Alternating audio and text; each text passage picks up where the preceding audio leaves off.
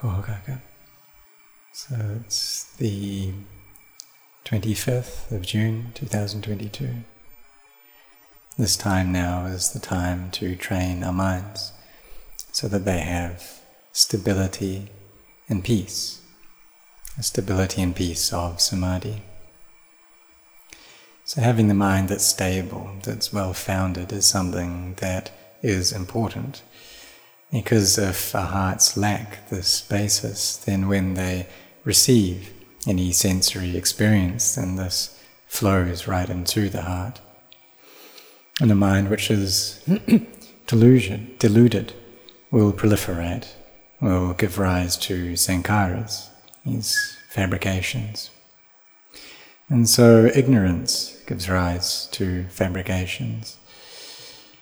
And these proliferations of the kind that are about a sense of self, that give rise to a sense of self. And then there's feeling, and craving, and clinging, becoming, birth, and suffering. And it's all because there isn't this foundation for the mind, it's not stable, and so wisdom doesn't arise. So when we're sitting like we are now, then we have virtue. Our body and speech is well collected. We also have efforts to train our minds as well. So why is this something that's difficult to do, this mental training? We try to give our minds some respite from their thoughts, but there's still this delusion there that proliferates and causes all these thoughts without stop.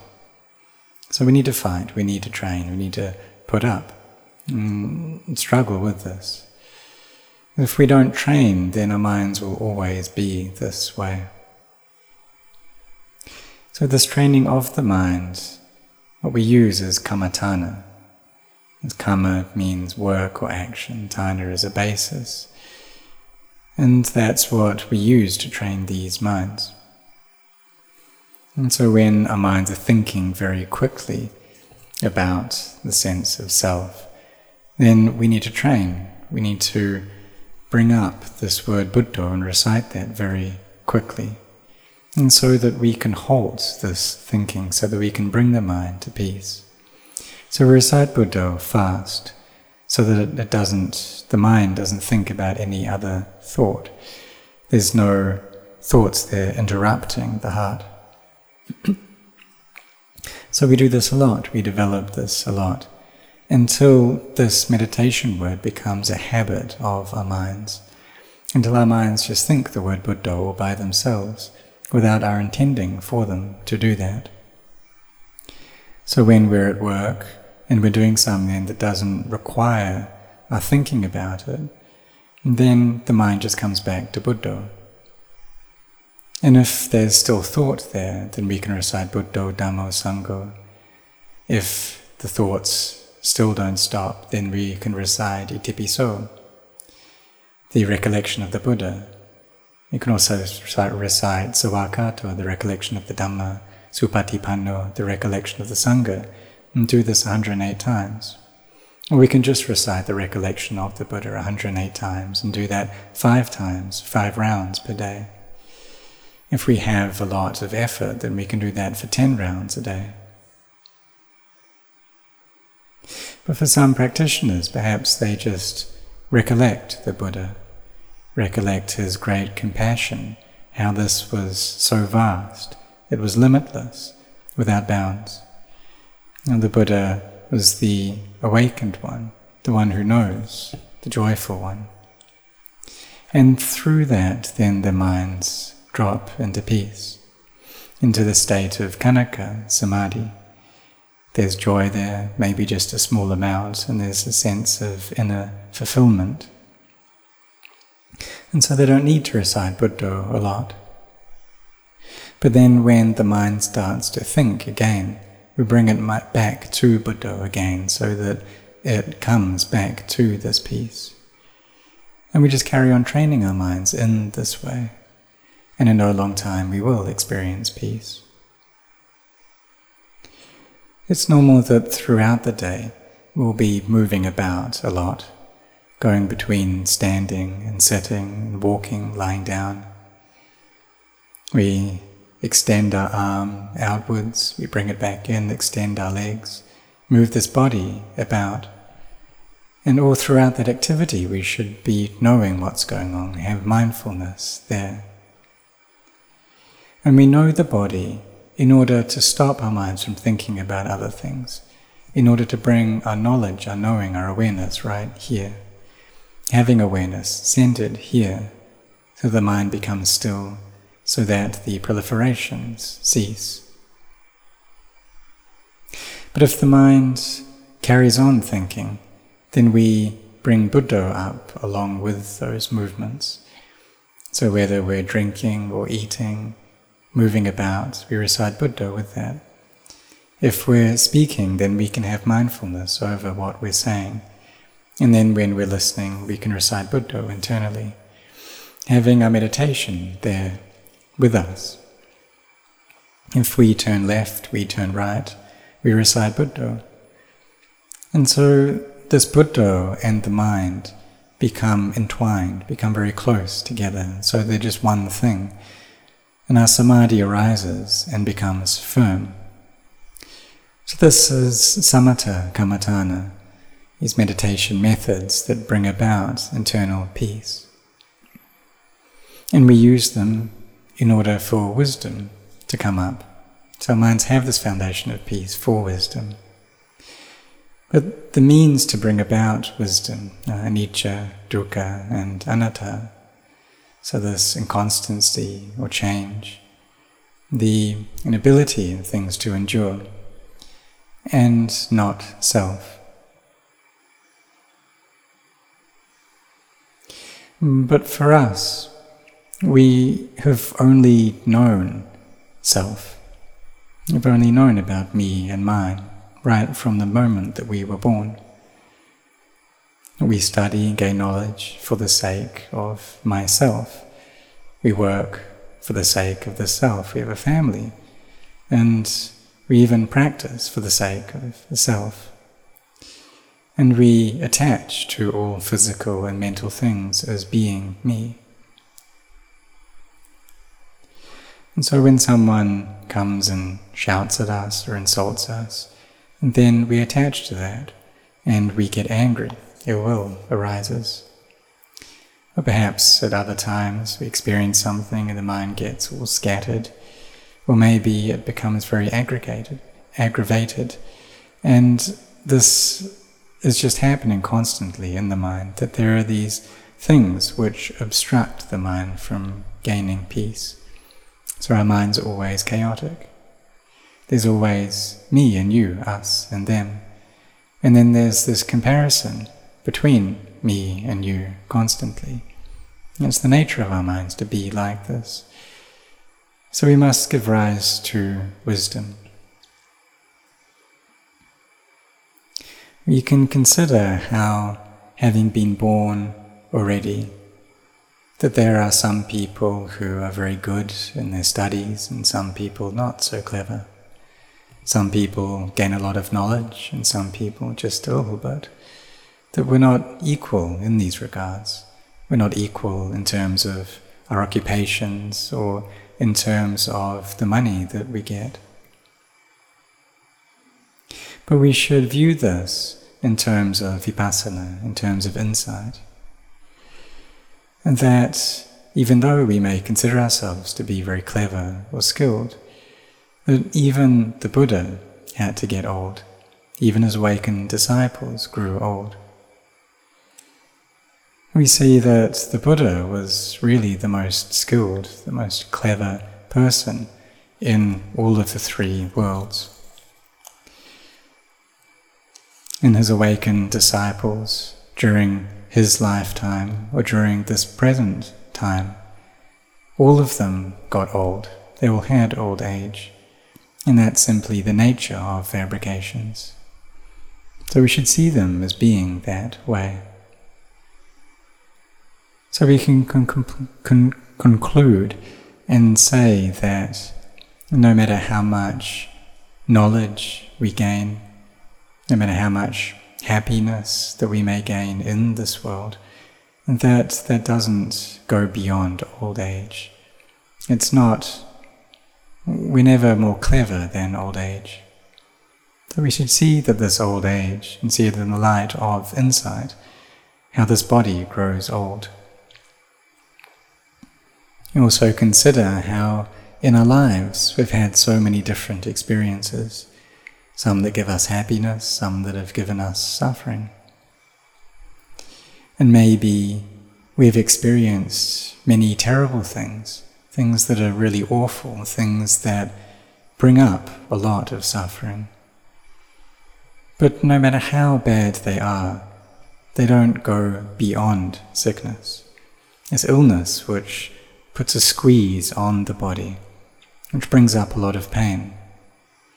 So the suffering that we experience, it doesn't exceed this pain. And if we don't have samadhi, we don't have wisdom, then we'll attach to those painful feelings as belonging to me.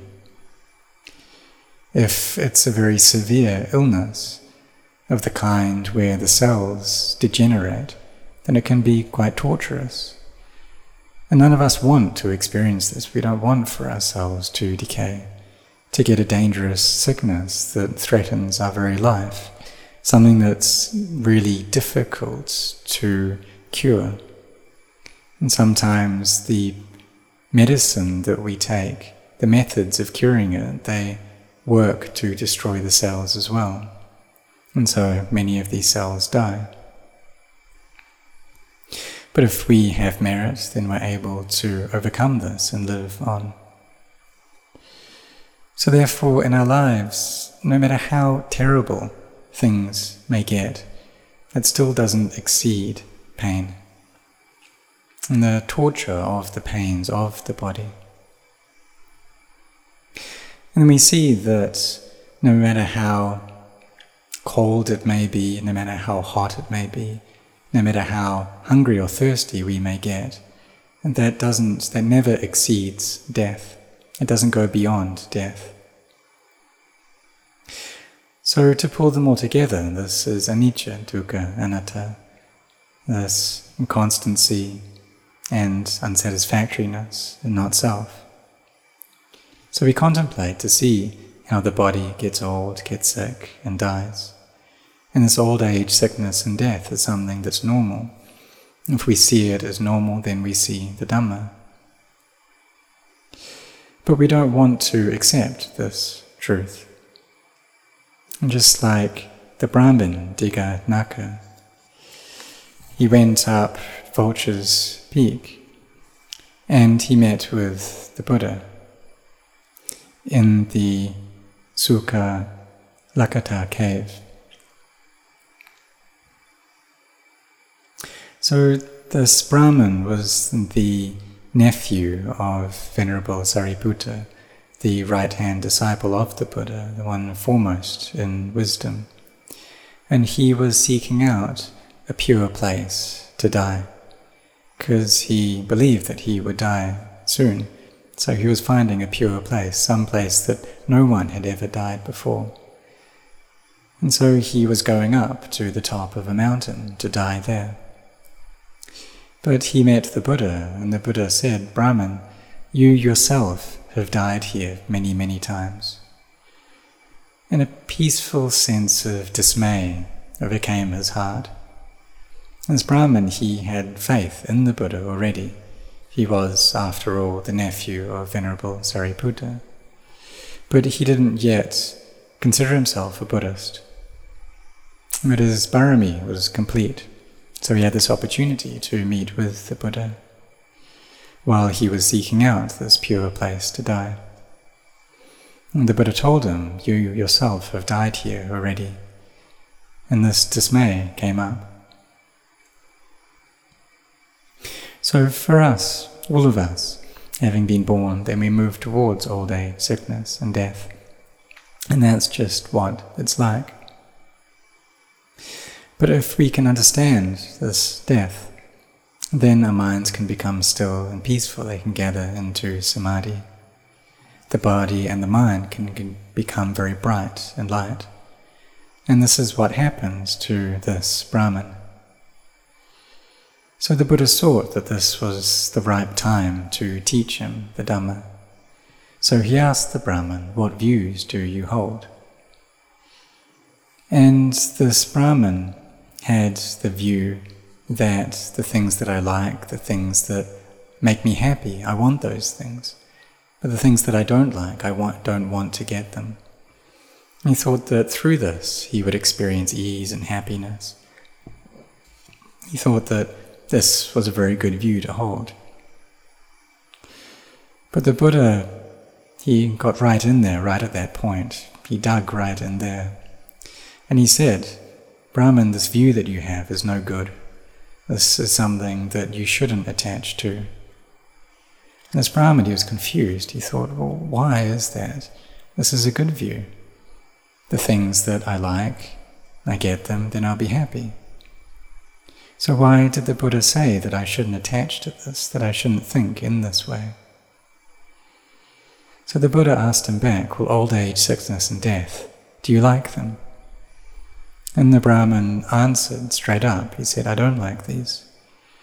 And really no one in this world likes old age. No one wants to get sick. No one wants to die. Having been born, we seek out many things in this world. We get a family, and none of us want to get old. None of us want for any of the people we love to get old. We want to stay here forever. We don't want to be sick. We want to live this life forever. We don't want to die. Having been born, then we study, and then we work, and we gain many things or just a few things, but no matter how much or little, none of us want to leave this world. But the Brahmin contemplated and saw that the Buddha was correct. There are these things and the Buddha said, well, when you don't like these things, but you have to receive them, when you get them, are you going to be happy or are you going to be sad? So the Brahmin contemplated further and said, well, I'll suffer. So through listening to the Buddha's Dhamma, he thought, well, this is how it is. This is nature. So these sankharas, these fabrications, are things that we need to understand. We need to get a sense of their reality, and this is important. You need to see how old age, sickness and death are normal things.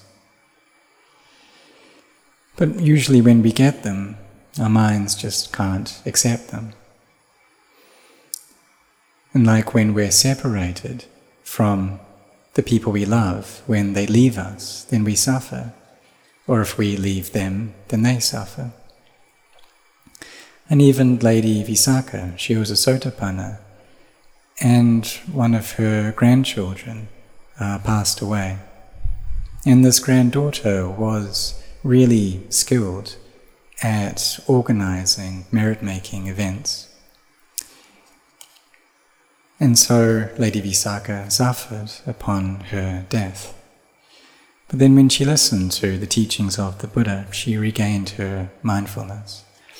And the Buddha said to her, if you have 100 things that you love, then you'll have 100 sources of suffering. So she gained mindfulness again. This came up. And that came up quickly because she was a Sotapanna. And the Brahmin, Dighanakha, he could accept this truth, and he became a Sotapanna as well, seeing into the Four Noble Truths, seeing into reality. And afterwards he praised the Buddha, saying that the Buddha is one who shows the way to those who are lost, one who opens that which is closed, one who turns upright that which is overturned. And so the many beings are lost in this round of samsara, and clinging and attached. And the Buddha, he tells them the right way to go, so that they can walk that way, walk this path of brightness. Or it's like if there's a bowl which is overturned, and then it can't receive any rainwater, but if you turn it upright, then it can. And there's that which is closed, but he opens it, and so you can see what's there. Which means that we can gain an understanding into the Dhamma. So why is it that this Brahmin, Dighanakha, he could see into the truth so quickly? It's because he had created a lot of parami, the spiritual virtues in the past. And he was able to meet with the Buddha. So therefore, the objects which give rise to insight, these are anicca, dukkha, anatta. Wisdom can arise from these. And it can arise because there is peace within our minds. So we need to train ourselves to set our hearts on this. We have faith already, we have effort already. But we need to use that effort in a way that looks after our hearts. If we're doing a lot of walking meditation, sitting meditation, but our minds are thinking without stop, then that's not going to give us much benefit. So we need to put in effort in a way that is effective. It's like there's a large pond, and all throughout the day and night we're trying to catch the fish in that pond, but we never catch a single fish. We're putting in our effort, but it doesn't give us results. And so it's like we're meditating, but we're not gaining peace of mind. So we do need to put an effort in the right way. We need to endure as well. We need to struggle along with this. Even though it's difficult, we still carry on with our effort, setting our hearts on this. And this is even more so for those who have ordained.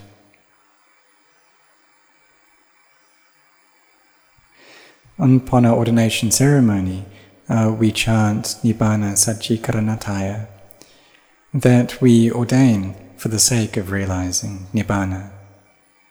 That when we build our parami, we do that for the sake of freedom from suffering. So really put in your efforts. Go to the morning chanting, the evening chanting. Fulfill your duties. Help to clean up the monastery. Be one who is selfless. And through this, then we become ones who are disciplined, that we're strict in this order, in this discipline. And this is something that Venerable Ajahn Chah taught, to have the sense of order, and to be strict in that, to have vinaya, to be strict in that, and to have the standards, the etiquette of the monastery. And for example, if one's preceptor is sitting down and we are approaching him, then we shouldn't be wearing our sandals. We should take them off about 8 meters away from him. So one time I was walking up to Ajahn Chah, and I was wearing my sandals, and I thought to myself that just in the next step that I would remove them. But Ajahn Chah, he pointed at my feet, telling me, indicating that I should take them off now. And he was teaching me to have a sense of respect, that it's not appropriate to come up to him wearing sandals like that, to get close to him. That's not okay. So he taught us to be strict in this, strict in our practice. We have this composure, we have caution, composure and caution in our practice of keeping sila. And this then becomes a cause for samadhi to arise. With the standing, walking, sitting, lying down, we're mindful and have firm samadhi, and trying to develop this so that wisdom arises. But if we have only a little time in our lives to practice, then we try to keep a heart imbued with kindness and compassion, allowing these qualities to look after our minds. Even though we may get angry with others, we try to forgive them. Because it's just normal in this present day that there are so many people who are greatly deluded. There's a lot of them. There's a great sense of ego, of self. A lot of people who are attaching to many things. So we should have kindness for them. You should be able to forgive one another. Because otherwise it can be dangerous. In this present day, if someone just gives rise to a bit of anger in their mind, then it's possible that they start harming others.